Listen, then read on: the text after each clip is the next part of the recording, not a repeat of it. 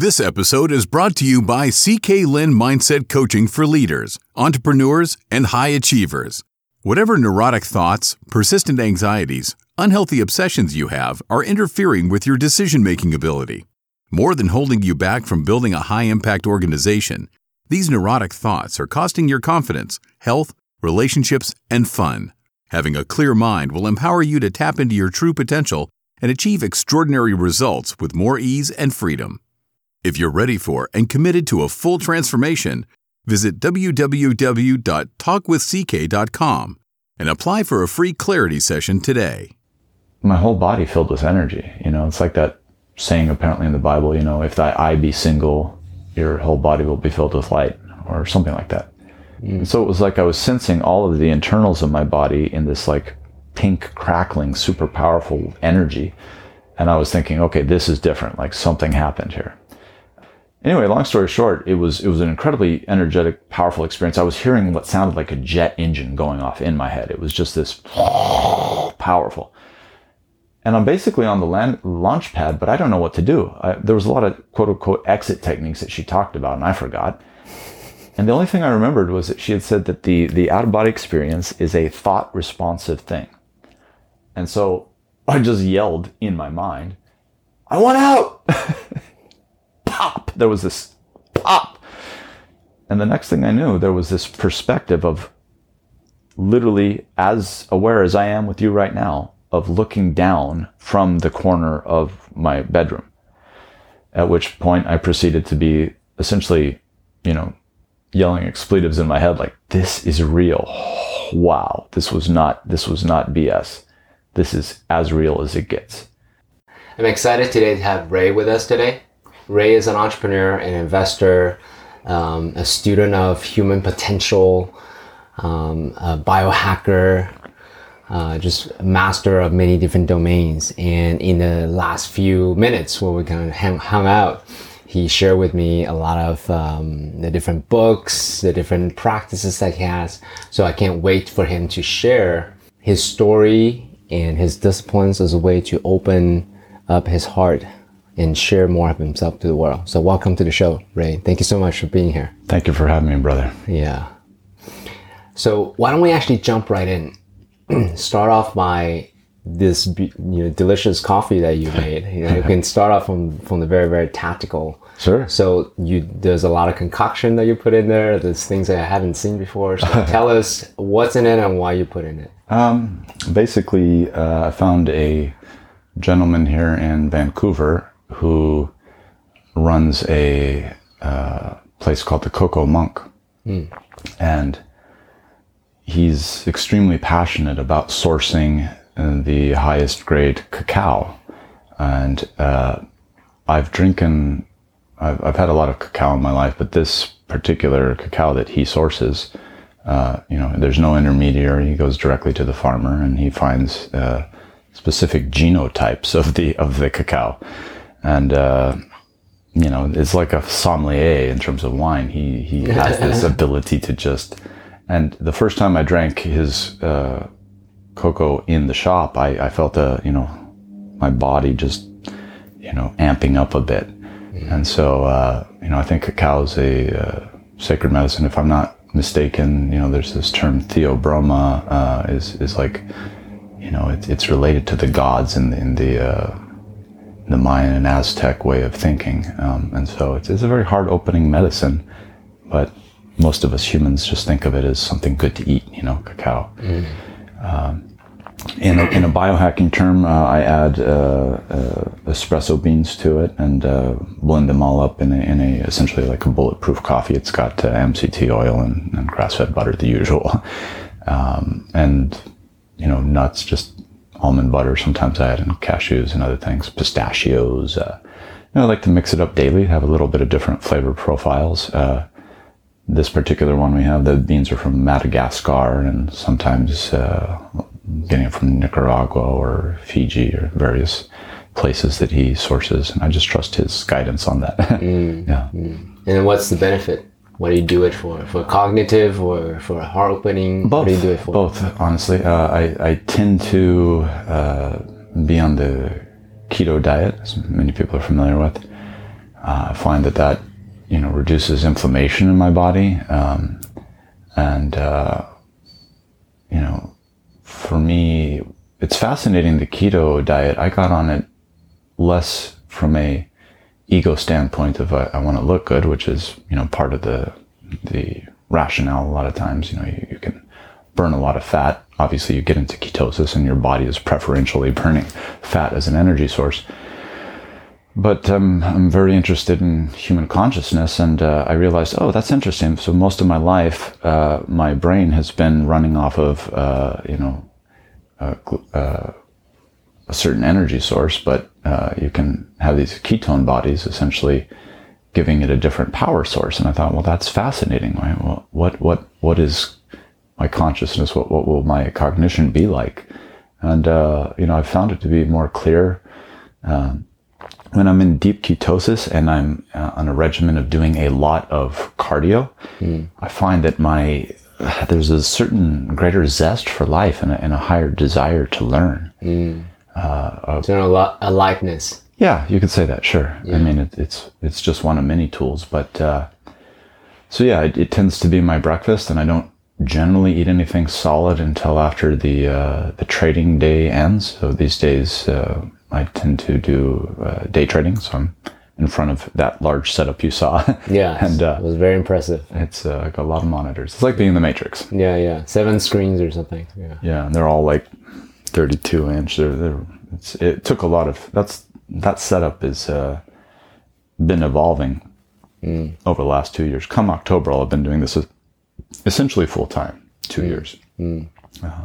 It's become really lucrative, and it's we can talk about this too if it comes to that. But I'm also a student of what you might call abundance mentality, and I think that it's an important thing to understand both for oneself and for the planet, because we're taking from essentially from Mother Earth resources, usually with the idea that they're scarce, and if I have some of it, you can't have some of it. But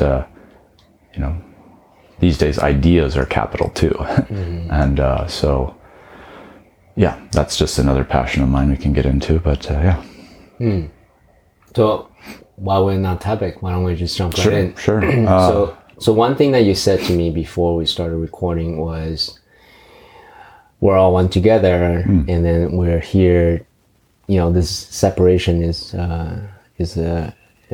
our illusions, right? So speak more about that and actually tie that into the abundance mentality, if you don't mind. Sure. I've never thought of it specifically in that way, but yeah,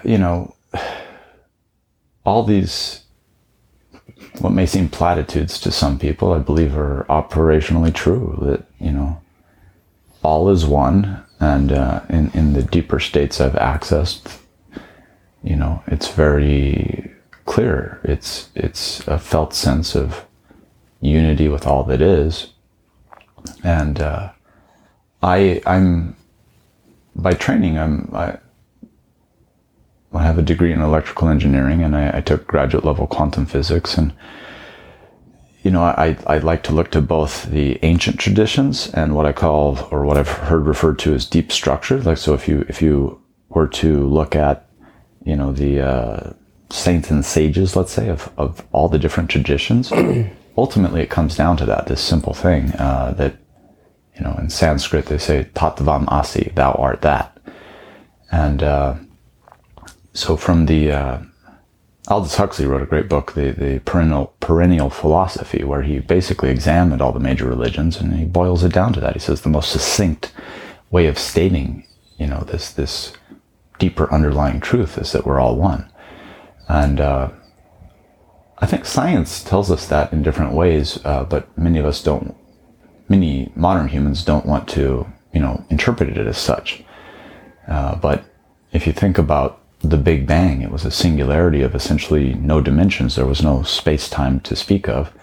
And all that is now, me sitting here, you sitting across from me, and the iterative reverse of that, you sitting looking at me, where I like to say, I am I, you are you, we are we, infinitely recursively.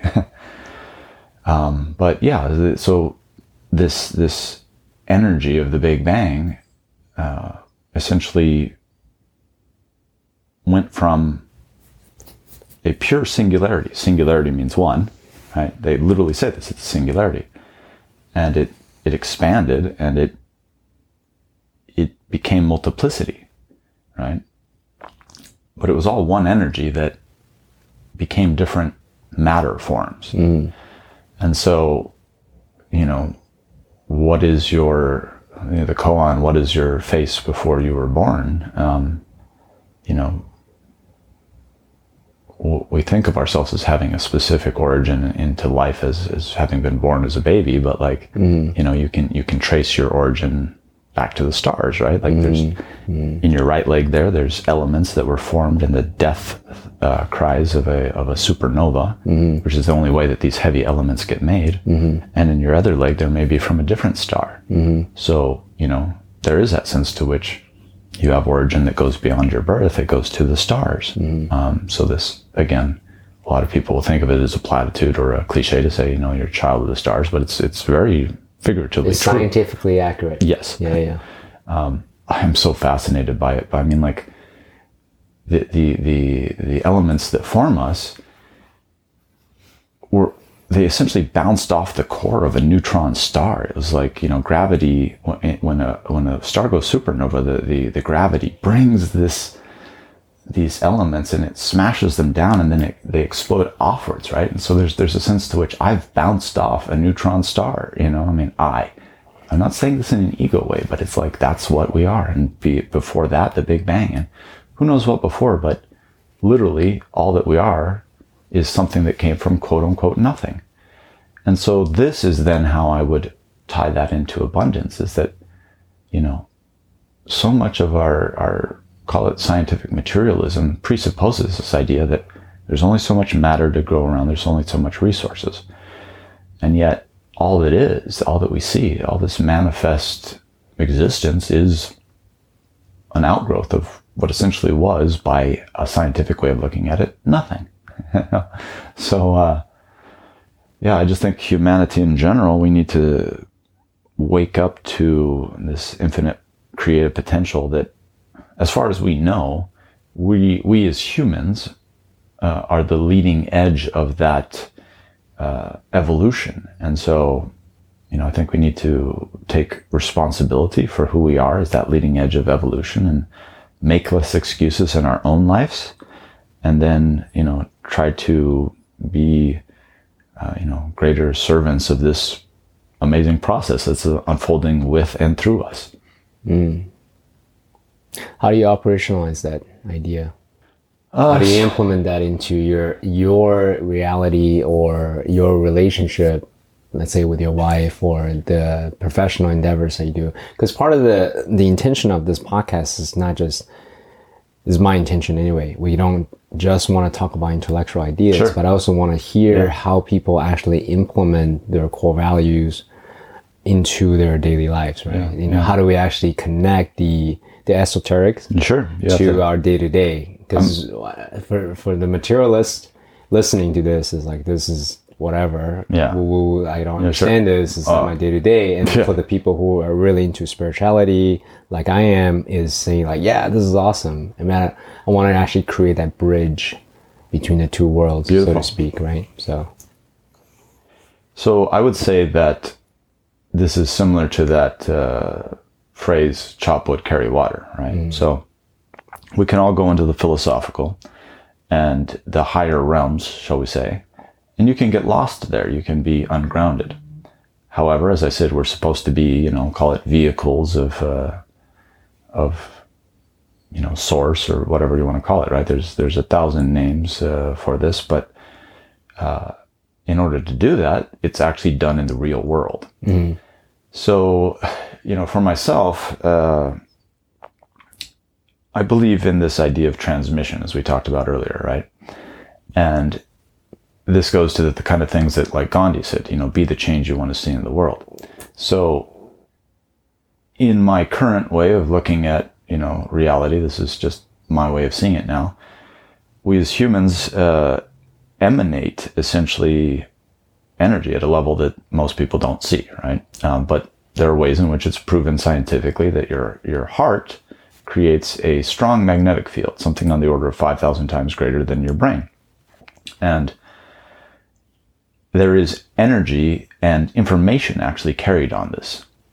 And so, for example, right now, let's say you and I sitting here, there's a way in which I hope that through my being, through the things I've done in life and the intent I share, some of my heart field goes out to you and, gives this unspoken gift of whatever it is I've endeavored to learn, right? So there's a way in which literally just by being in a room with other people, and through the way you speak and through your actions and just literally your very core being, you're able to share this kind of consciousness.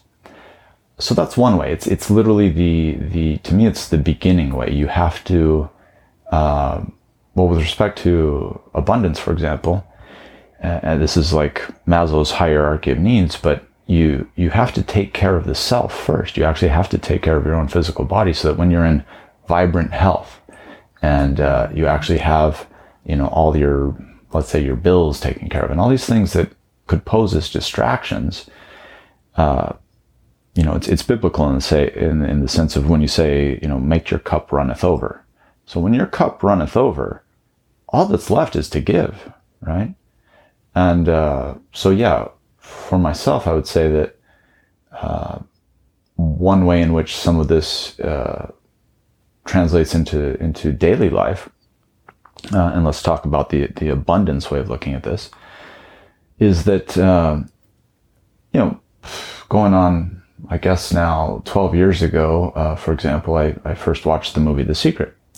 And there were a lot of things that just seemed so far out in that. But they also sort of rang true at some level in my soul.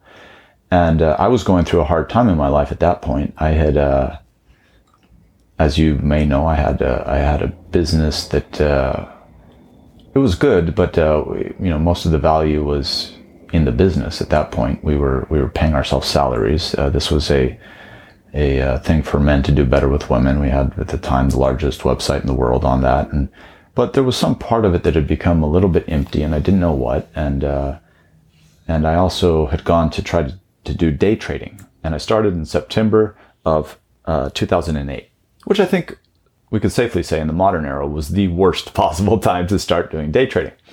And I subsequently blew up and pretty much lost all my money, and I knew I had to go back into industry, and I was looking for a job. And long story short, I watched the movie The Secret for 30 days in a row, like as a lullaby.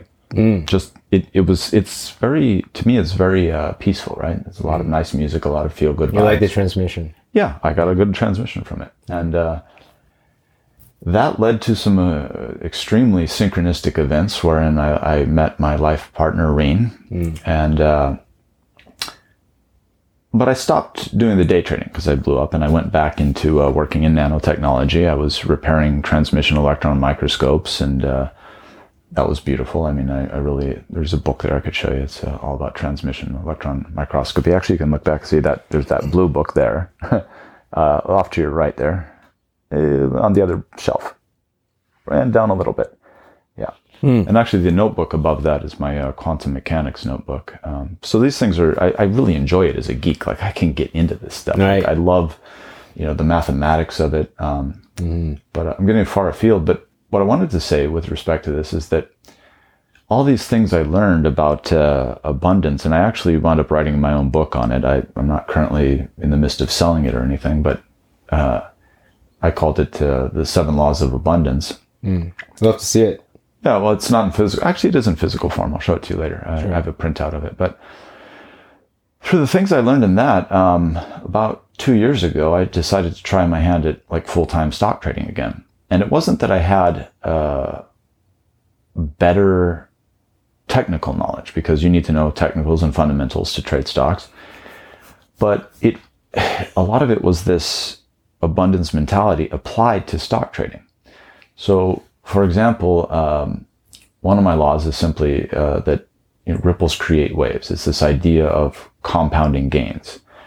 And I basically traded stocks with the idea of just simply trying to apply that compound, right? Little gains adding up. Instead of, in the past, I was always shooting for this big gain, right? The home run that was going to like make my day. The 10x. Yeah, 10x, And over time, I started with a small account, and well, I would say now, I think I'm up to 16x my original capital from 2 years ago. And, if I continue compounding at that rate, it's going to be ridiculous. It gets a little harder, but nonetheless, I've become an extremely proficient stock trader now, and it's just simply applying these ideas and understanding at the base level. I like to say I want to be in the path of abundance, right? So not only is that self-created, right? God helps those who help themselves, but I also essentially tap into for lack of a better word, the unseen, the divine imagination, the flow, the Tao. And there are times where things happen very synchronistically. I happen to look to this monitor and I see a little piece of information that it's like it called to me, and then I get in that position, and a lot of profit ensues. Within financial markets, there's always fluctuations, right? It's the same as right now in the vacuum of space. There's virtual particles appearing and disappearing, right? There's source is constantly creating. It's constantly having vibrations up and down. And with respect to producing abundance, it's like, I just want to be in the right place at the right time always. So that's a different modality that I had, where I was trying to take something from the market. Instead, I'm like opening myself up to be where the abundance is flowing in each moment. I formulate this mathematically as, for anyone who's a math geek like me, the limit as delta t approaches 0 of delta c over delta t, which delta c is like a change in your consciousness, right? In each and every moment, we can be aware. And as that time interval of awareness goes to 0, the way they formulate this in calculus is that the result is infinite, right? So when you can be present in every moment, you've opened yourself to the infinite. You're taking these time intervals and just, so I'm going to stop myself there. But I would say, if I recall your original question on this, it's like, there was a point in my life where I started, what kind of kicked all this off really deeply for me was in November of 2013, I had my first out-of-body experience. And it radically shifted what I thought was true about reality. What caused it? Well, it was deliberate in the sense that, first I'll go back to my college years, where I walked into an old bookstore and I saw this Llewellyn book on astral projection. And it shows this woman sitting up out of her body in like a ghostly looking way. And there was something that hit inside that like, oh, that seems, possible. And I got the book, I read it, I tried it. It was ridiculous. There's all these like rituals, and you had to do it at the time of the full moon. And long story short, it never worked. And plus I was studying electrical engineering, so I didn't have the time to like actually try it. So fast forward something like 15 some years, and I'm at this convention. It's sort of a spiritual thing, and I'm there mainly just to look at the art. And I see there's a 2-hour workshop on how to have the out-of-body experience. And I thought, I've actually never met anyone who's had that. Never anyone told me I've had an out-of-body experience. Literally, at least in my adult life, I think. I grew up in Taos, New Mexico, by the way, so I do think that I came across some interesting humans there that may have done some transmission to me. But anyway, I thought, you know what? It's worth $50 to hear another human actually state that they've had an out-of-body experience, or tell you how to do it. So I go to this thing, and I think I had this impression that there would be a woman or a person. It turned out to be a woman, like someone dressed in flowing robes or kind of like foofy. It was totally almost business clothing. A woman who worked for the city of Vancouver as an engineer, Russian woman. Rather dry presentation, just very factual on like, here's the techniques you would do to do this. No passion, anything, no like, nothing. There was a little bit of an upsell to a greater course, but I was like, wow, she really believes she's had this. And so at the end, she opened it up to questions. And I'm like, can you tell me about any of your own experiences? Because she didn't say any of that. It was inferred. Theoretical. Yeah, she's just talking about how it happens, and suddenly her eyes brightened. And this prior dry presentation, she's like, she went into all these things. She said, I'd always wanted to imagine what it was like to walk on the moon. And in one of my experiences, I went to the moon, and I jumped around, and I felt the low gravity, and I felt like the soft sand and like whatever that is. And I just thought, wow, like this is genuine emotion. This is like, she should have led with this for me, like if she was a good market or whatever. But like, it was my question that drew out from her what was, in my perception, genuine experience. So it helped me believe a bit more in it. And at the time I was, for whatever reason, waking up at that hour that they call the thin hour, the veil is thinnest, the 4 a.m. hour, which I've come to understand that, our bodies naturally produce dimethyltryptamine at that time of night. I mean, it produces it all the time in very, very low levels, but if there's any time at which it's likely to happen most naturally, it's due to the fact that we're in REM breathing at that time. Rapid eye movement breathing is a very specific type of breathing. And the breath catalyzes an enzyme in our lungs called N-methyltransferase, which can transfer methyl groups onto tryptamine, which comes from our brothers and sisters, the plants. It does it twice, and you have dimethyltryptamine. So you're in a profoundly altered state at that time. The problem is most of us don't remember it. I'm of the opinion now that we all actually have experiences of quote unquote out of body. It's a different kind of consciousness, but they're of a subtle, more refined nature where it's often the case that you don't bring that back with you. Just the same way we all probably dream every night and forget those dreams.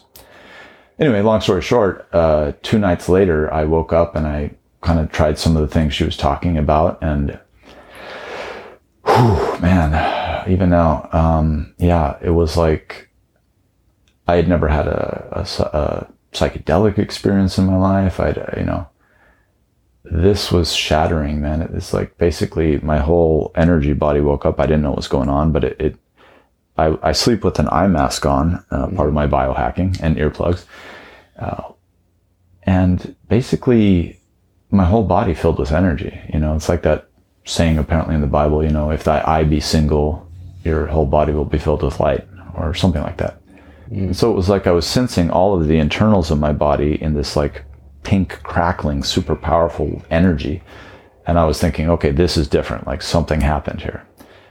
The technique, by the way, involves imagining that your hand, and you stay still through this, but you imagine that your hand is starting to rise out of your own hand. So it's almost like a energy body version of your hand is starting to like gradually come out like this. And after a while, if you feel a sensation that's sort of like as if your hand was moving through a gauze or a cotton candy, at that moment, then, you intensify it and you really try to like get the whole thing out. Anyway, long story short, it was an incredibly energetic, powerful experience. I was hearing what sounded like a jet engine going off in my head. It was just this powerful. And I'm basically on the launch pad, but I don't know what to do. There was a lot of quote unquote exit techniques that she talked about, and I forgot. And the only thing I remembered was that she had said that the out of body experience is a thought responsive thing. And so I just yelled in my mind, I want out! Pop! There was this pop. And the next thing I knew, there was this perspective of literally as aware as I am with you right now, of looking down from the corner of my bedroom. At which point I proceeded to be essentially, yelling expletives in my head like, this is real. Wow. This was not BS. This is as real as it gets. And I kind of floated around my apartment, and I had recalled she said you could go through walls. So I went through a wall and I wound up, quote unquote, I'm not dogmatic about what this experience is, but it's an experience, just as we're experiencing something right now. I had the experience in that moment of floating and flying like Superman around the neighbor's apartment. And then I had this moment of guilt. I'm like, it's so real that you simply say, wow, I shouldn't be in someone else's apartment. I tried to leave, and the dream construct or whatever that is started breaking apart, and I was trying to like go through the door, and my hand got stuck in their door, and then it became more dreamlike to the point where I basically was panicking to get out, and I exploded their door or something.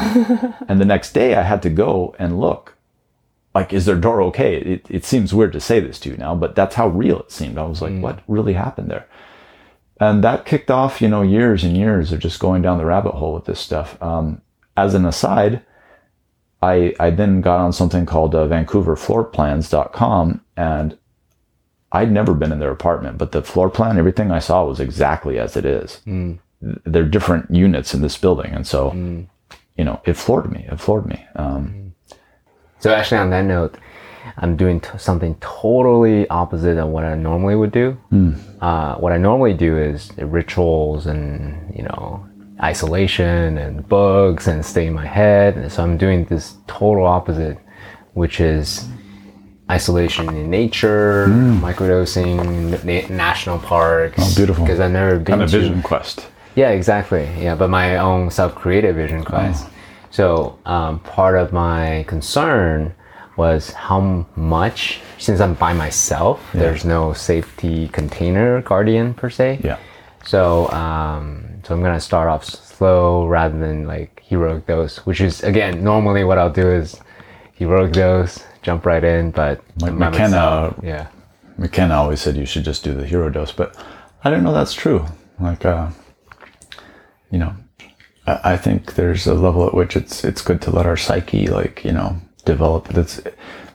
Think of the Tao, right? The Tao shows that all things occur of their own nature. And so a flower growing comes out of the ground and it takes its time and it evolves and then gradually the flower opens, and it's true. There's in Zen Buddhism, you have Satori and Kensho, these like sudden awakenings, but those probably were preceded in that way of looking at reality by, our karma. And so you don't want to take a flower and be like trying to make it open, So for myself, it's like, that's the thing. There's no hurry in all of this. It's like, we're already awakened. We just forgot, so there's nothing lacking in the current moment, So however we feel intuitively called to do things, if you want to be a hero and take a hero dose, then that's probably what you would need to do. But if you also feel like going gentle into that good night, that's also the right thing, my perspective. Yeah, for sure. I think the egoic mind, at least for me as an engineer, I want the most effective, the most efficient, the most accelerated a way to path to get the results. Yeah. So then my egoic mind would say, 1 gram is awesome, but I want to go faster. Let's go 2. Yeah. I want to go faster. Let's go 3. I want to go faster. Let's go 5. I want to go faster. Let's go to 10. And then I think part of it is also to temper with that, just allow the natural process, the progression to grow its natural way without judgment and without trying to, hurry up, let's go faster. So I think that ties in also nicely, at least for me, the conversation about abundance too. Because part of it, there's my ego and Mike is saying like, but my friend who is 27, he's achieved $1 billion status, this and that. And then that comparison game. Yeah. And it's a no-win situation because I'm not him, he's not me, and then I have my life to live 100%. And that. But it's a constant balance for me. I'll give you a quick realization that made me just like drop all that. I call it the 0 to 1 moment. And mathematically, right, the difference between 0 and 1 is infinite. So I went through a lot of my life doing that same thing where I'd be like, yeah, man, like Bill Gates, he's like, there's no way I would ever catch up to someone like that. Like it's, how do you even, compare yourself? And then there were times too, because I'm into, astronomy and like study of the universe, our scale is so puny, right? Like what am I compared to all of this? But the moment that you then deepen into the understanding that you're it and it's you, all that drops away. Like their successes are your successes, right? So just be yourself. It also simplifies purpose for me, right? Like it's for me, purpose is like, yes, you can have a high purpose, but ultimately the simplicity of it all is that, your whole life is technically perfect. It is an expression of the all. And so be the best you can be. That sounds cliche, but like, man, it actually had an effect on my abundance, because I no longer was viewing from scarcity. The moment you view others, right, there is scarcity because it's not you. And I love the Upanishads. They say, wherever there is other, there is fear. And one of my laws of abundance is to get away from fear and doubt. These two things cloud like our ability to create these kind of things in the moment. Anyway. Thank you for that. You're it, man. You always were. I just forgot. I'm it. I always was. I just forgot. Yeah. So that's actually another thing that's that I love about the book. So even with all of the spiritual readings about, you know, how we are all one, from a scientific understanding of it, from a spirituality understanding of it, from the place of, hey, everything, we have a little bit of all our ancestors within us. Yes. Just by the pure scientific calculation of the oxygen molecules coming in and out. So we have a little bit of Genghis Khan. Sure, so we have a little bit of Confucius, Martin Luther King, even Jesus Christ. Sure. Right? So having these mental models allows me to keep that in mind, that we're all one. Yes. That we are the collective whole. That this collective organism called the Earth ecosystem is it. So that actually helps me think about this without thinking how Ray and I were separate human beings, we're different individuals, his own thing and I'm on my own thing. So that helps me kind of think about all of this. Beautiful. Yeah. So going back to what you were sharing earlier, how do you concretize the abundance mindset around, because you talked about increasing awareness, right, as a way to tap into flow. How do you actually do that concretely? This may or may not be relevant to the hypervisualization that you talked about. Well, let's start there. And I would say this is, not necessarily the easiest practice, but I think, there is effort involved, right?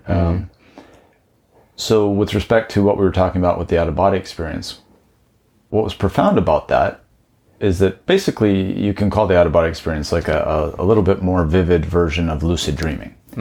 And lucid dreaming is fascinating because humans have been doing it for thousands of years. Aristotle had a saying that, when one dreams, one sometimes knows one is dreaming.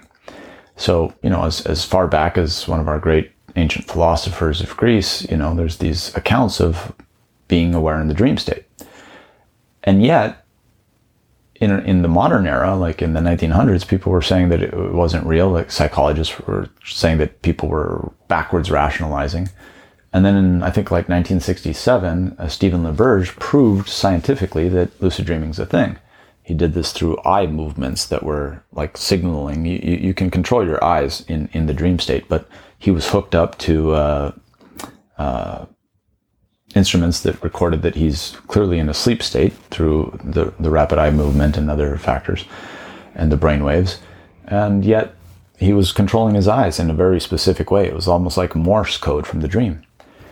So I just wanted to say that because it's important, I think, for people who might be purely scientific materialists listening, that to understand that, there's ways in which science can actually help us prove these things that for thousands of years might have seemed like total woo to a lot of people. Anyway, I came out of this and I thought, wow, that is profound, because the out-of-body experience, a deep lucid dream, actually feels more real than real, okay? And that is a profound thing to think. So one of the things I learned is that in a lucid dream, you can, there's all these skills you can practice. And one of them was to actually meditate in the dream state. Now, prior to this, I wasn't a person who really did meditation. In college, I'd been turned on to the Silva mind control method, and I did a little bit of that. But I never got into any deep meditative states. I never had any kind of non-duality. I tried a few meditations. But the Tibetan dream yogis say that a practice done in the dream state is 9 times more powerful than that done in the waking. And since you and I were just talking about hacking and getting there the fastest, this is a nitro way to get to, you know, that unity consciousness without any kind of like intermediate substance. So I learned from this guy, Jürgen Ziwi, some of his books are on my shelf, to say the word Om in the dream state. So, you know, this presupposes that someone listening would try to have a lucid dream. And I can say really quickly that the way to do that, the easiest way, the most powerful way, is to do something called wake back to bed. And there's the acronym WBTB, I guess. Look it up, wake back to bed. And it increases the chances of having a lucid dream over normal chance by 20 times. And this has just been scientifically proven, again, by LaBerge, who's a Stanford PhD. And so, yeah. So now let's presuppose you've done your work. You wake up in the middle of the night, 4 a.m., you stay up for 30 minutes, you set strong intention to be aware in your dream state. And then you go back to sleep and something is odd about the dream and you suddenly go, wait, okay, this is a dream. And then as I say, it's game on. Because at that moment it's like you take control of the reality that you're in. Right? And I think of it as like a holodeck for the way real life is. It just seems that there's a greater time delay between our thoughts and our intentions in waking life than there is in the dream state. So in the dream state, you can literally like create stuff. One of my big hacks for biohacking as a man is using pine pollen tincture, which was discovered by this guy, Stephen Hare-Buhner, as a not discovered, but he basically popularized it as a way to give men a sort of bioidentical phytotestosterone. And so in my dream state, I manifested a bottle of that. And so it just popped on the table. And I took some of the tincture, and the next day I added 20 pounds to my squats. So there's a kind of hack, right, on the physical level. But the dream state can be used for spiritual advancement. And this is what the Tibetan dream yogis figured out. You can even go so far as to become enlightened. I believe the Karmapas achieved his enlightenment through the dream state. So what happened, he said to say Om, and I wasn't someone who spent a lot of time saying Om. And I tried it before, and what happens, right? Let's say Om right now. Om. Okay, what happened? Not a lot. We feel good. Well, in this particular lucid dream, I flew around and I sat on some lava rocks, and I got into lotus position, and I just said Om. And the Om, without the intention of it, became hyper resonant. It became extremely powerful to where it was vibrating the substrate of the dream. So the rocks, these iridescent, beautiful rocks. I mean, I just remember it like it was yesterday, because again, it's more real than real. It's indescribable beauty. But they and the water and then my whole being started vibrating with this Om. And then that Om vibrated the visual existence of that entirely away. There was nothing but this Om, and then it went into this fractal mandala realm where I was just seeing like hypergeometry. So, entering deeper into the divine imagination, and then even all that fell away.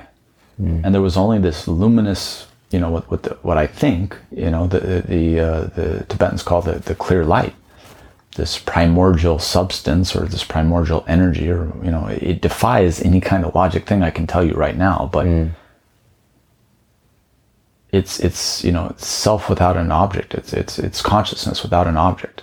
I've been there before. I understand what you mean. Right. It's impossible to describe. Yeah, it's ineffable, but beautiful and life transforming. And this can come from going to a dream state and essentially, either commanding the scaffolding to go away.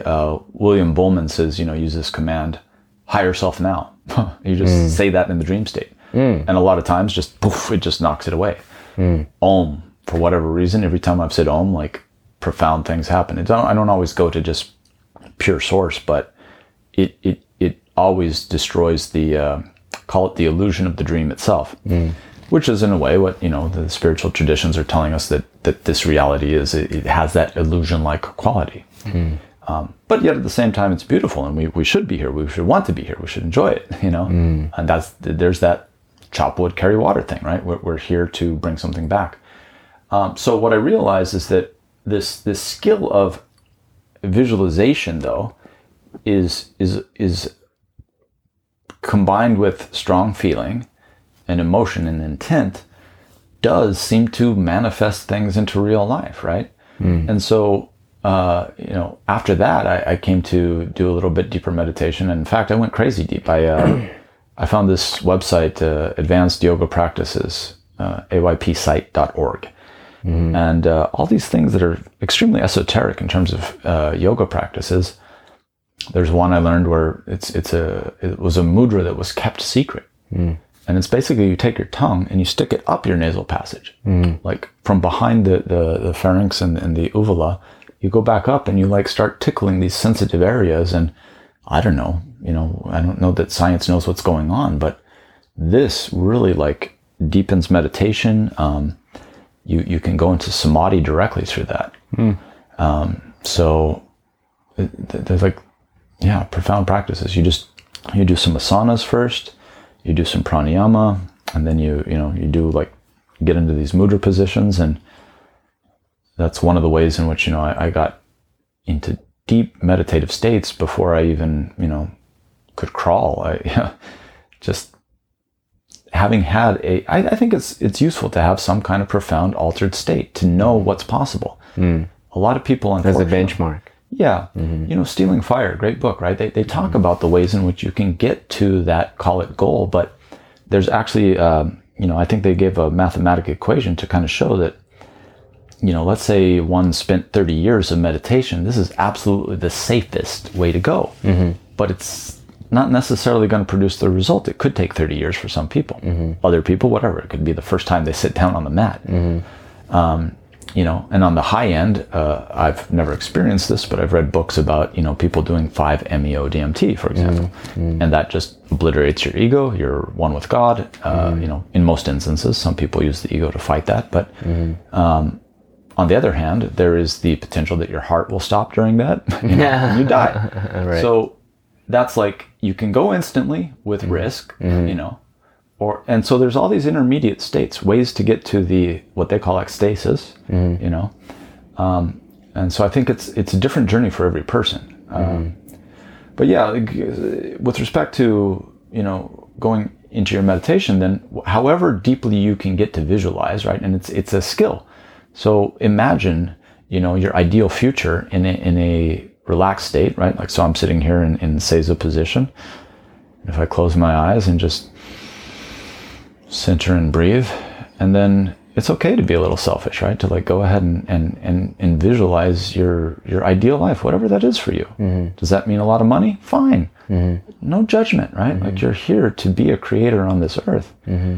Ideally, I think that, at the end of the day, it's about how can you serve. So once you get that money, what are you going to do with it? Right. You're not going to take it with you. So like, get as much money as you want and then like give it all away. So yeah, you also asked me, I think, like how to get into flow, or what were some of the other things we were trying to discuss. I can totally ramble, as you can see here. No, it was perfect. It was great. We talked about increasing consciousness. Then we got into the dream state. Then that was that. Actually, one of the beautiful things if you take away from this conversation, I actually am blessed with the ability to lucid dream at will. Wow, beautiful. But I didn't know what to do with that. Maybe that's why we're here. Right, but in this conversation, I'm like, oh yeah, I could actually use the dream state, the lucid dream state, as a way to kind of like the matrix, the dojo, to practice hyperactively. Getting the goosebumps. Yeah, so awesome. To visualize the reality that I want to create for myself, for others, to deepen my personal practice, whether it be spiritual practice or whether it be certain skill set that I want. Boxing as an example, that's something I do right now. So good at boxing through lucid dreaming. So good. Yeah. So thank you for that. Sure. That opened my door for how I can use this superpower for You literally have a superpower in that. It takes most people conscious effort to lucid dream. A lot of my lucid dreaming has been cut off in the last 2 years because the prime time dream time occurs at the last 2 hours of your sleep cycle, and I get up before 6 to trade the markets. You've got, man, like, if we weren't one, I would be quote unquote jealous of your ability. Literally. But please feel free to draw on me as a resource. As one of the things I used to do, I used to teach live workshops on how to have the out-of-body experience. Oh, look at it. After she did that, I was like, this is a gift that I can give to the world, you know? Wow. And, I know a lot about it. I actually run a Facebook group called Astral Projectors, and we've got something like 2,000 plus people, and some of the top authors are in there on that. And yeah, it's just a beautiful gift. Yeah. So actually, on that note, because I know that you have changed careers multiple times. Yeah. You were at one point a pickup artist, and then you share education content around that. Yeah. And then now you are a day trader, and then now you also run a men's group. And you also, participate. Anyways, you're a resource of many things. So in that question, how did you pick trading as your dharma or your path? I will say that I didn't pick it. It picked me. I really would like to emphasize to people that once you're sort of in that abundance mentality, don't try to force the way that it's going to come to you, right? Let your natural proclivities and synchronicity bring you to where you are and trust the process. So, in brief, when I married my wife, the one thing her parents didn't like, because they're Asian and I'm white, was that I didn't own real estate. And so I learned all about investing in commercial real estate, blah, blah, blah. They were, on the other hand, skeptic of investing in stocks because they're not a real thing. And so her essential, view of the world was that it's dangerous. Maybe she had people who blew up in stocks. I don't know. But like, to honor sort of those wishes, I focused on that and stayed away from day trading. Long story short, there came a point about 2.5 years ago where her brother was separating from his partner, and there was like a lot of financial concern around that. And I just said to her, you know what, babe, like, let me trade stocks. I'd said to you before I wouldn't, but let me do it. This is something I feel like can work. And so it wasn't any kind of like, I want to be a day trader. I was just like, in that moment, there was need, and I tried it, and things went well, and then they went better, and then they went even better, and I made a believer out of her pretty quickly. And then I literally thought to myself, this is a great way to prove what I've written in my book, and just like, take some of the talents I have already and see how they are magnified by this kind of abundance thinking. And on the face of it, it doesn't seem very, spiritual or whatever, but I sit there at times and Spiritual? What do you mean by that? Well, I mean, a lot of people would say that, spiritual is sitting in a meditation closet or going out and feeding the homeless or whatever, but like, I get into flow states by trading, right? Some of the triggers, you've probably talked with people about the triggers of flow, but one of them are high stakes. So I'm trading my own money, and they're real-time feedback. And so I do something, I see how it works, I maneuver, and I compensate in all real time.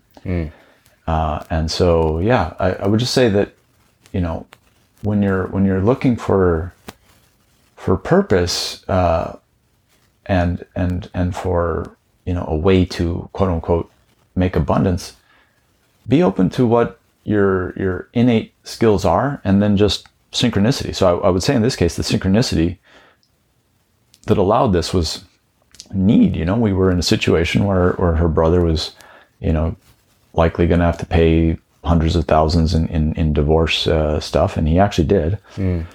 And, my wife was concerned about money at that time, and I felt we had no need. I mean, I grew up in the ghetto of Taos, New Mexico, brother. Like, where we are now, as you look out around us, right? Like this is my version of paradise. Like we could go higher, but I don't care. Like this is the contrast between when I was young, living in a government subsidized housing ghetto, you know. But yeah, I just went with the flow, brother. Like I saw it was working, and I continued to do that. And it's been the most financially lucrative thing I've ever done in my life, by far. Even owning and selling a business. And the freedom is uneclipsed by anything. When I had a business, I had a business partner. But even if I'd owned my own business, you have customers. In day trading, within about 2 minutes, I can go to all cash, and I could go live the rest of my life in you know, Thailand right now and live off the interest of what I've got. You know, I do it because it is my way of generating abundance, and I've been you know, better able to give back financially to my loved ones and people I see on the street, and you know, the charities that we give to. It's not a game. This money thing. I view money, by the way, as a neurotransmitter of humanity. Interesting. Yeah, it's an enabler, and so wherever the intent behind it is what it's going to do, and that can be good or bad. But yeah, from the non-dual perspective, I don't view things like in a has to be this way or has to be that way. Just kind of go with the flow. Yeah. So a little recap. So what I hear is you follow the flow. It was effortless for you. You saw immediate return right away. And you also follow your internal state. You got into flow states doing that. Yes. So these two things were a good benchmark for you to say, hey, this is something that I want to continue doing. I enjoyed it. I'm good at it, and I'm going to continue to do it. Simple, yes. Yeah, thank you. That's beautiful. I think for a lot of people who are looking at the questions of purpose and also finding a mission that enable them to continue to serve the purpose, I think the maybe struggle is the word, maybe grappling is the word. You know, there's the logical side thinking, well, there's a learning curve. I mean, the struggle, like as a way to get over the hump. Now, someday, it may become effortless, but maybe this is just part of life. The struggle is real, and I'm going to continue to do that. Yeah. Versus the spiritual side of you may say, hey, let me follow flow. Let me just surrender and see what comes through me. And I think the duality of it is the grapple, right? I think what you've demonstrated here is you just trusted. There's a need. Let me throw something at the wall. And hey, there's positive feedback. I also enjoyed it. I'm just going to follow this path versus trying to struggle and find something logically and do a reductive type of approach, right? Yes, and you know, as you were speaking about that, I realized one component that I would also add, and that was true for me, and I didn't think about it as much when I was describing this, but a lot of times your greatest motivation can come from wanting to help others. In this case, the financial thing was simply, I love my wife, I love my brother-in-law, and I want to help them.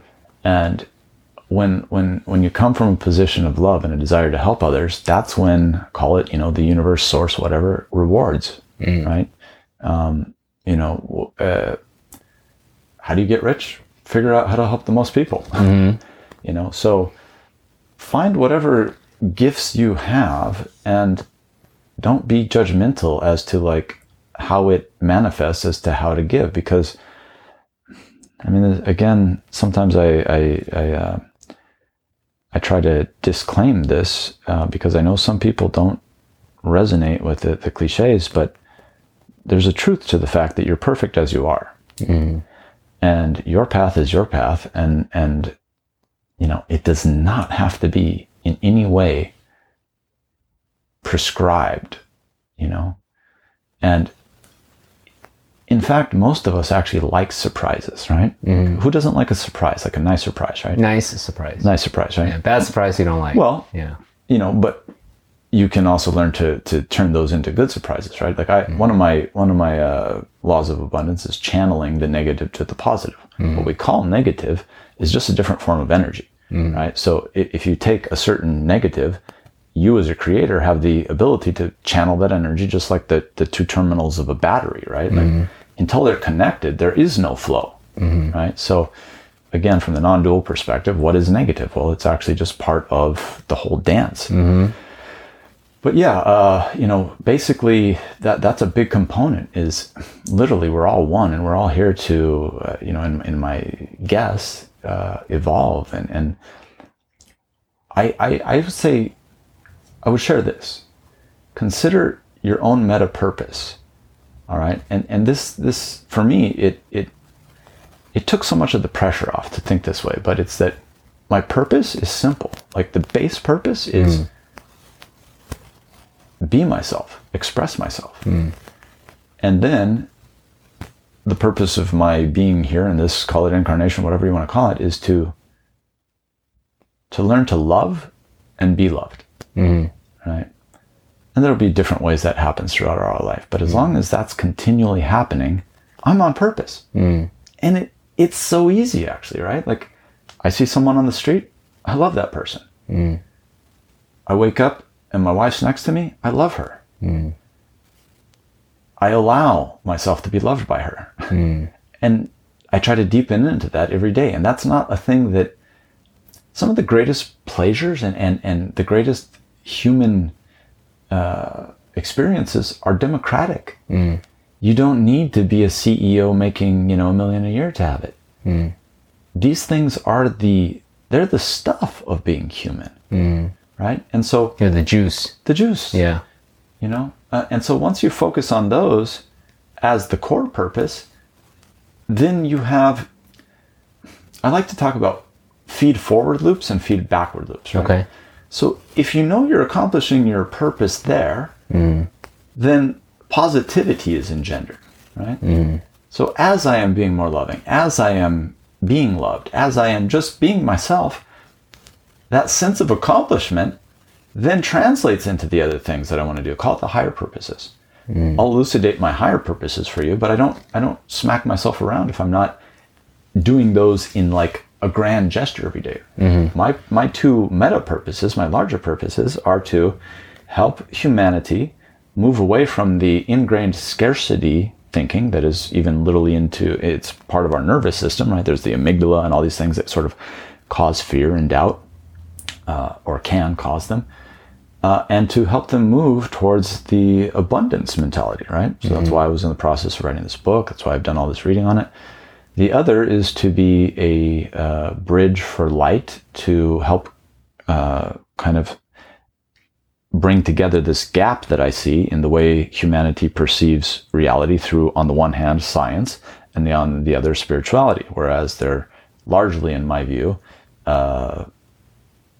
two poles of the same thing. Or as Joe Dispenza likes to say, science is the contemporary language of mysticism. So those are my two greater purposes, and I do work through them. Like I was in a documentary recently, and we're doing this interview.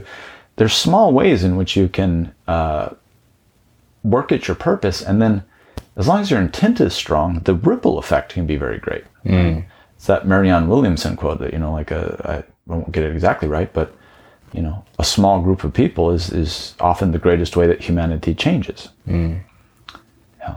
Thank you for that. I think the challenge here,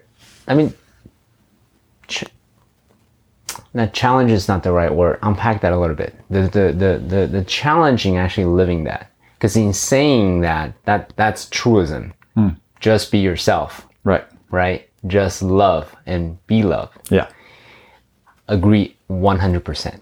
The challenge in living that, embodying that in the day-to-day is the interference that comes in the way. The mental chatters that, what should I say to Ray such that he'll like me a little bit more? Or how do I, the egoic mind, right? Sure. The intrinsic desire to be liked, to be accepted.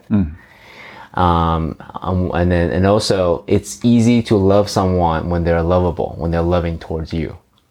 But the day-to-day challenge is when that person's ego might show up, they're a little bit more irritable. They're not being their best self. They're tired. They're hungry. They're being hangry with you. Yeah. Where you're like, I didn't do anything. Why do I deserve this?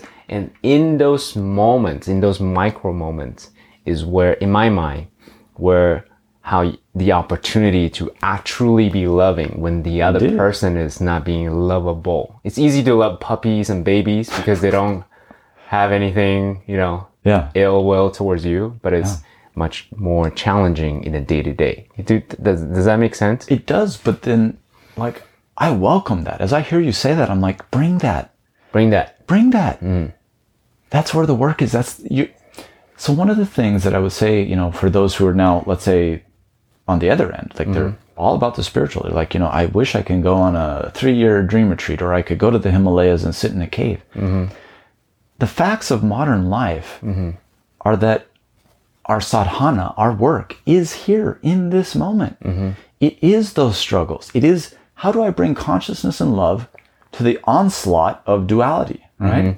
My partner wakes up and, in my case, my wife will have dreams where I did bad stuff in the dream. I have a thing where I tell her, like, I'm sorry for the stuff my dream self did last night. And like, because she's very emotional, she's Shakti, she's like, she takes that stuff kind of seriously. And then we have a fun talk about it and it's done. Relationship is, it's the work. Welcome that. When someone's like on your case, like that's when your ego gets challenged without some kind of medicine, whatever. It's like, there's this book here, The Way of the Conscious Warrior. It's not out yet, but P.T. Misselberger, I've learned a lot from him. I'm part of this men's organization called the Samurai Brotherhood. And, one of the sayings we have is lean forward into the fires of life. Lean forward into the fires of life. So with that base operating system of like wanting to learn to love and be loved, it's not saying like, look for the easy way.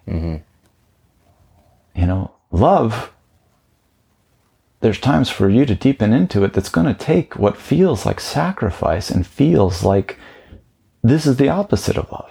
I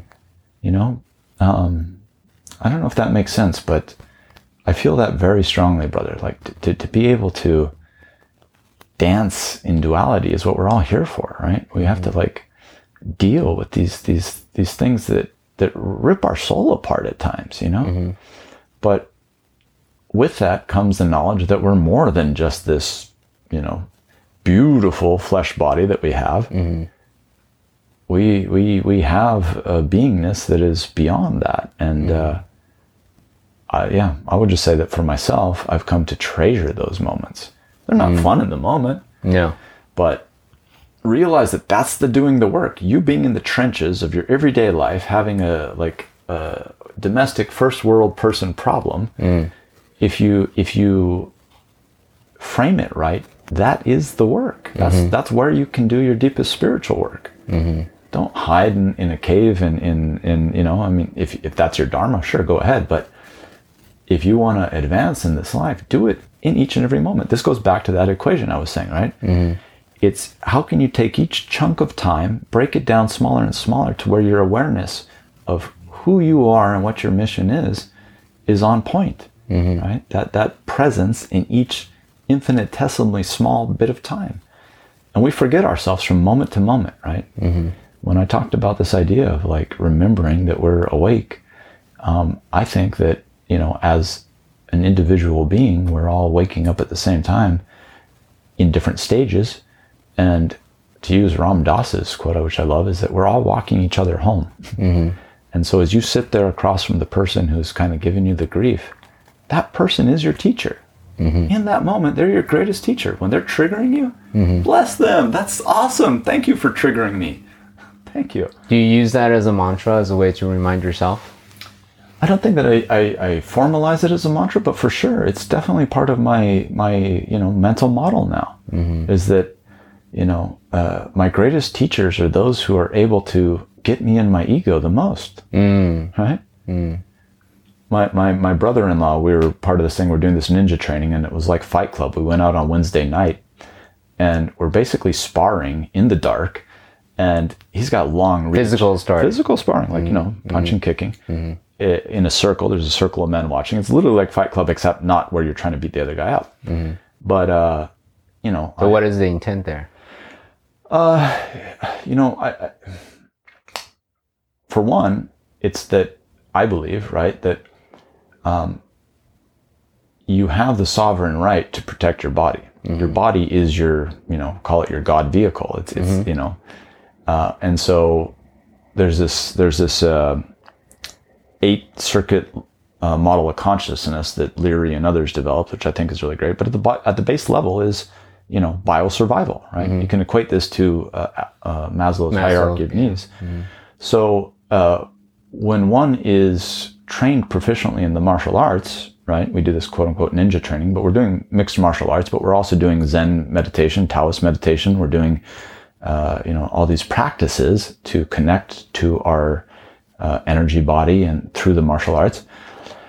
There is something to be gained from having a proficiency in knowing that you can defend your physical vehicle for experiencing this reality in any given moment. So I won't go into too deep of that, but just to finish the story, like he got pretty aggressive, he was triggered. I have a black belt in judo, and he told me later that like he was somewhat afraid. And so he kind of went from what we were supposed to be doing, quote unquote, 10% to like well over 50%. And I got a finger in the eye the first time, and I was like, but then I shook it off. And then later he actually punched me in the lip. And I don't know if you can see, it's like healing now, but I got a fat lip and everything. And like, I basically lost my shit for a bit. I was like, what the fuck, dude? And then I realized, wow, I said that before I thought. I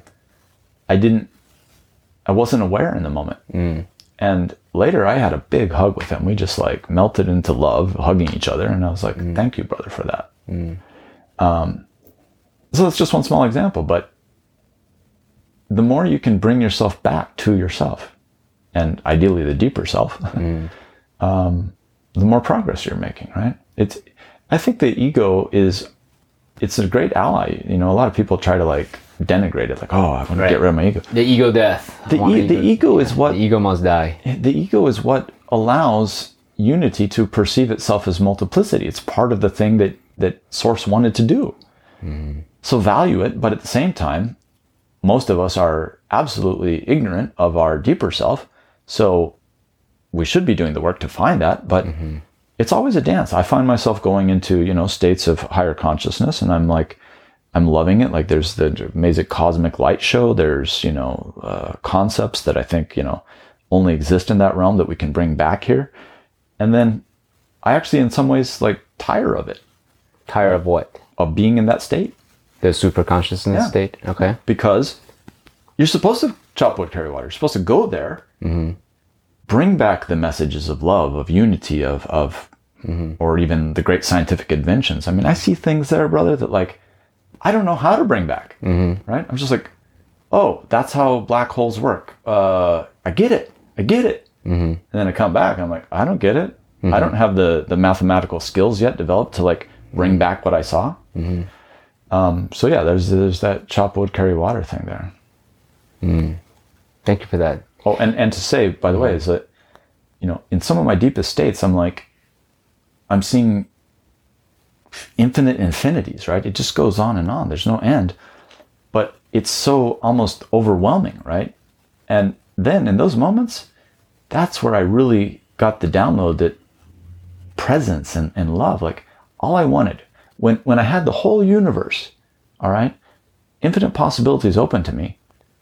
There came a moment when all I wanted to do was come back to look in my wife's eyes and just be present with her. And this is a message I'd like to impart, because I feel it was one of like the deep downloads I got, was when you as source consciousness, right, your deeper self, is able to experience all infinite possibilities, then how special does that make when you choose this one right now? Right? You and I sitting across from each other right now is chosen by us. Out of all possible infinities, that makes it truly precious. And so every precious moment that you have is like mathematically amazingly precious because you chose it.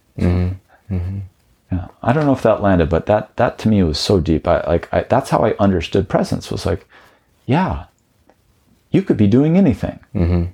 You chose this right now. Mm-hmm. So much love in that. Thank you. Thank you for being here. Thank you. And choosing this moment to share it with me, with us. Oh, it's been beautiful, man. Yeah.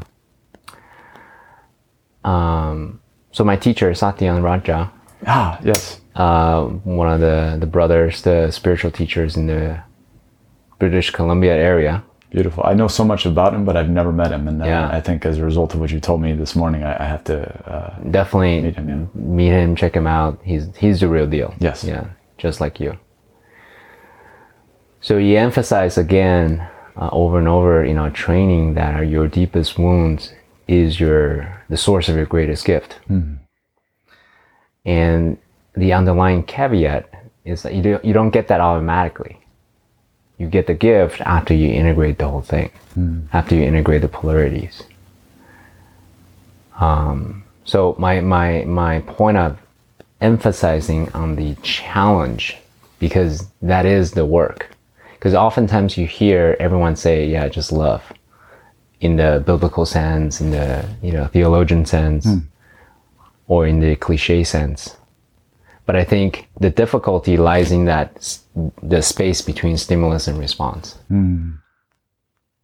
Right?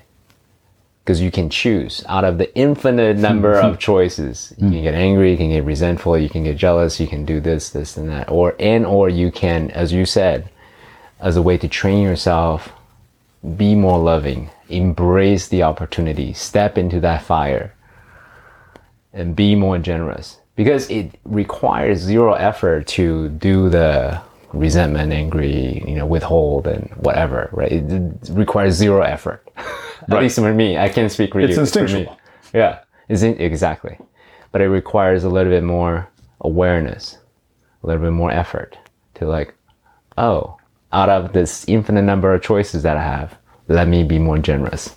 Let me be more forgiving. Let me be more present and treasure this moment. Because it is true, in this infinitesimal number of choices that I have, how do I, if I look at it in the material sense, maximize the opportunity of this moment? Yeah. Right. Well, I'll riff on that a bit because,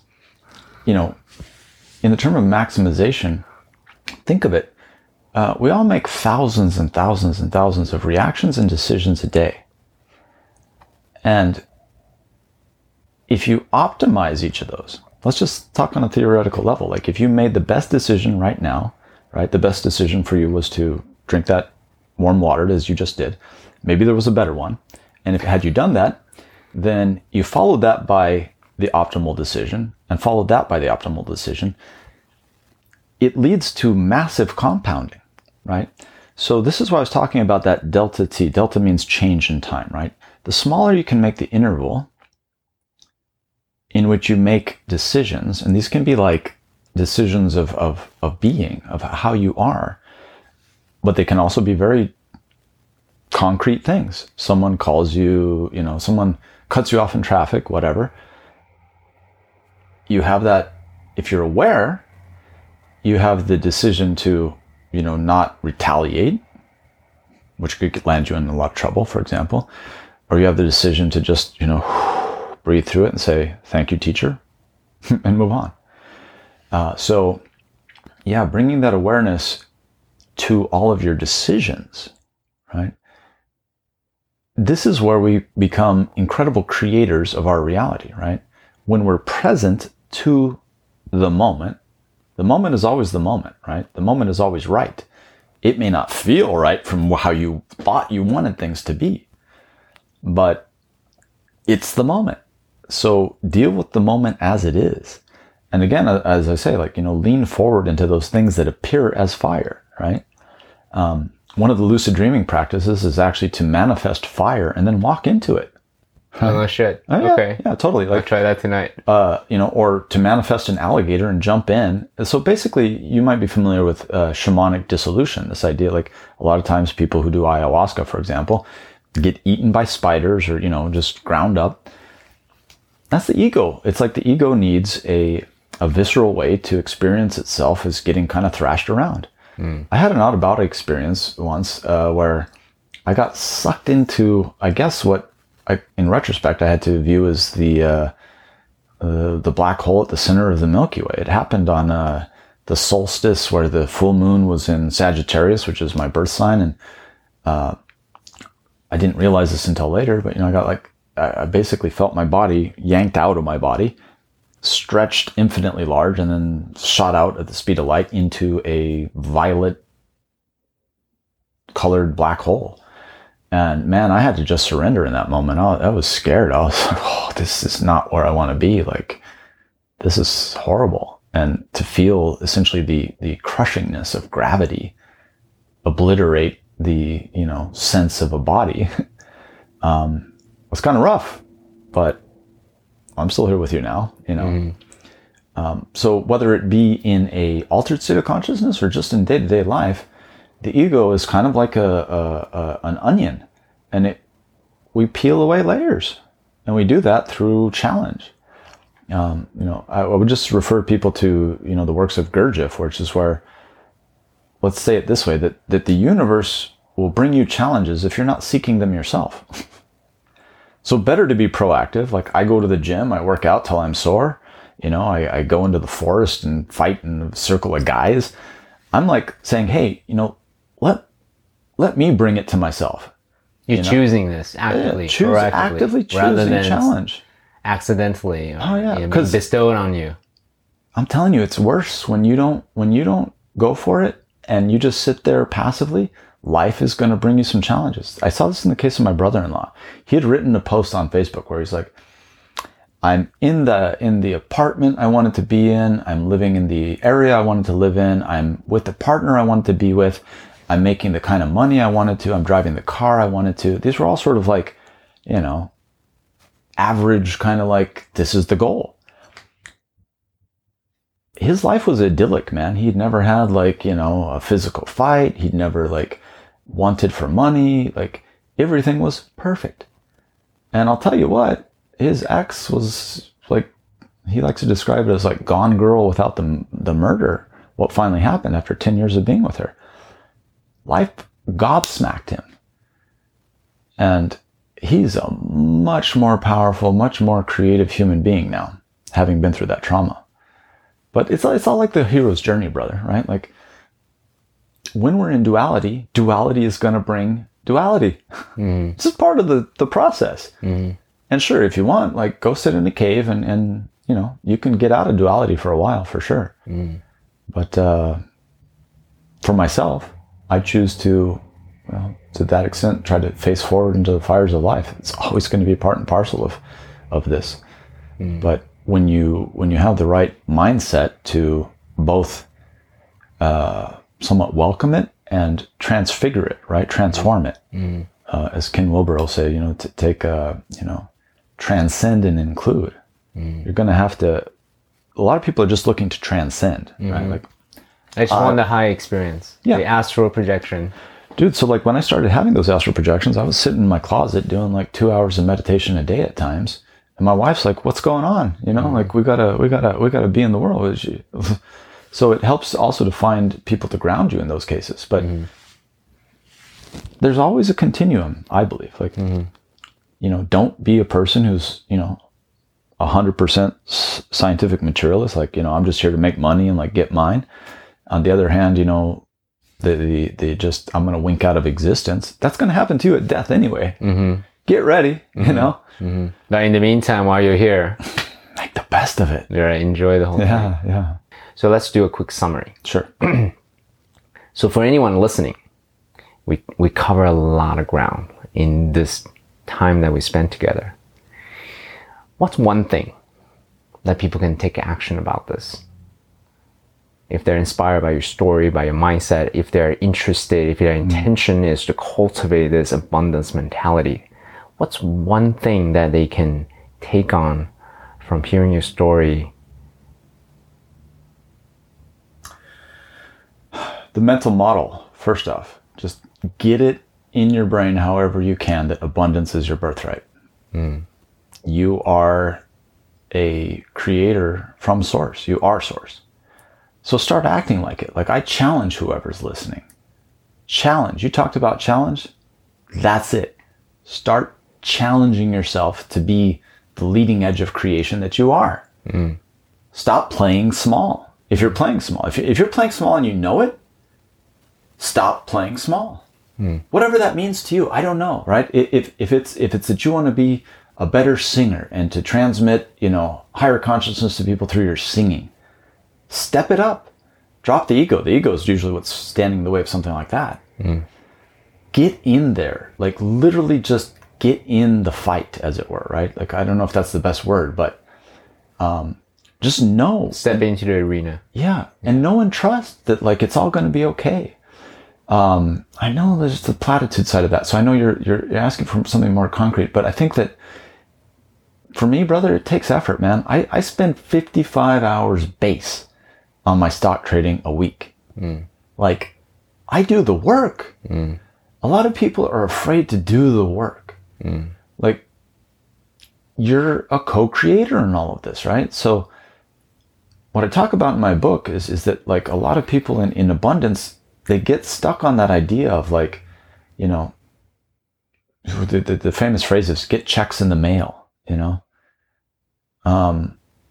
that can and does happen, right? But what I like to say is that abundance is a skill, right? So if you wanted to be an engineer, you'd spend 4 or 5 years, as we did, in my case, buried in an underground library, literally, learning stuff to do the stuff you're supposed to do, right? You don't just sit there and go, I'm an engineer.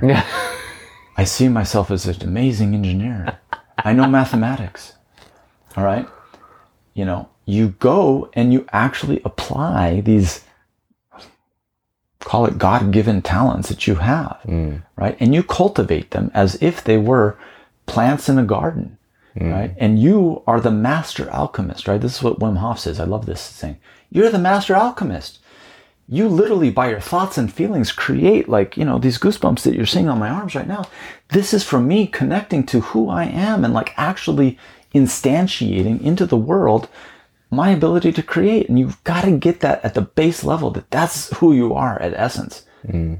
You're this leading edge of creation. And if you're not doing it, that's where you're off purpose. But it doesn't. That's where you're hiding out. Yeah, but it doesn't have to be prescribed by someone else.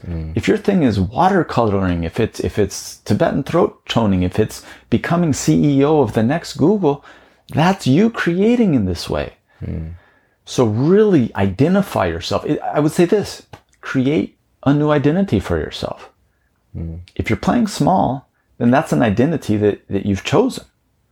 Or you could try to, like, pawn it off and say that it's something outside of you, but no, man, like, you've created everything that's in your life on some level. It's hard to think, right? Because if you've got disease or whatever, but honestly, like, you have to shift your core identity from, oh, poor small me, to, wow, like, I'm the leading edge of evolution.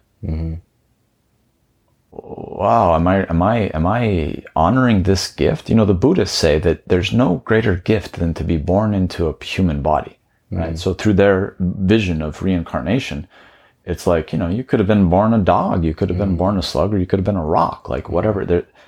It's only, quote unquote, in this human vehicle that we even have the chance to become enlightened. I'm not sure I buy that per se, but it's a beautiful frame. To think, like, you're it, as Alan Watts says, you're it. Then what are you doing with that? Right? So really identify in a different way and then again, it's like a rock dropping into water, right? There's that energy of that identification as something greater than poor me, ego, this sucked, that all things are happening wrong to me, to, wow, I can ripple out through my every moment conscious decision. So bring some meditation into that. Sit daily in the quietness of trying to figure out who you are, and actively architect the kind of abundance you want in life. Like, I like to refer to myself as an abundance architect. I love the alliteration there, but that's my identity that I've chosen for myself. So if you ask me who I am, one of the answers might be, I'm an abundance architect, right? So I've created an identity for myself that all the other stuff becomes easy, right? So you got to have a certain mental model, right? So ask yourself right now, what is the mental model I want to have for who I am in this world? And then choose the highest version. And even if it feels uncomfortable, like clothes that are too big for you, grow into it. I love that. So with that said, for people who are inspired by your story, by your mental model, by the way you think, by the way you transmit the universal energy through you, where can people find you? Is there a website? Is there Instagram? Is there Facebook? Like where do you want people to go and follow up with Ray's point of view? There is no such thing at present. There was a point where I was trying to sell this book online or whatever. I took it offline. Let's make that part of my challenge for, part 2 to maybe, get the book out and about. Really, book? Yeah. My purpose today is literally to just serve. And there's no thing I have for offer right now, whether it's a book or anything. Like my abundance is, it's there already, right? Like I don't need anything like that. But on the other hand, there's a sense of like when you say that, how can I put these ideas out into the world more? I need to get on that. So I will take that as a challenge. Beautiful. We'll leave that to part 2. I really want to acknowledge you. I am acknowledging you, Ray, for being here and share so generously from the studies of your life, from the academic to the economical to the esoteric to spirituality. Really, really appreciate how you show up. Really appreciate how you transmit the wisdom of your ways and the tactics that you have cultivated, that you have figured out throughout your lifetime, and more to come. Can't wait to co-create with you the next one. Thank you so much for being here.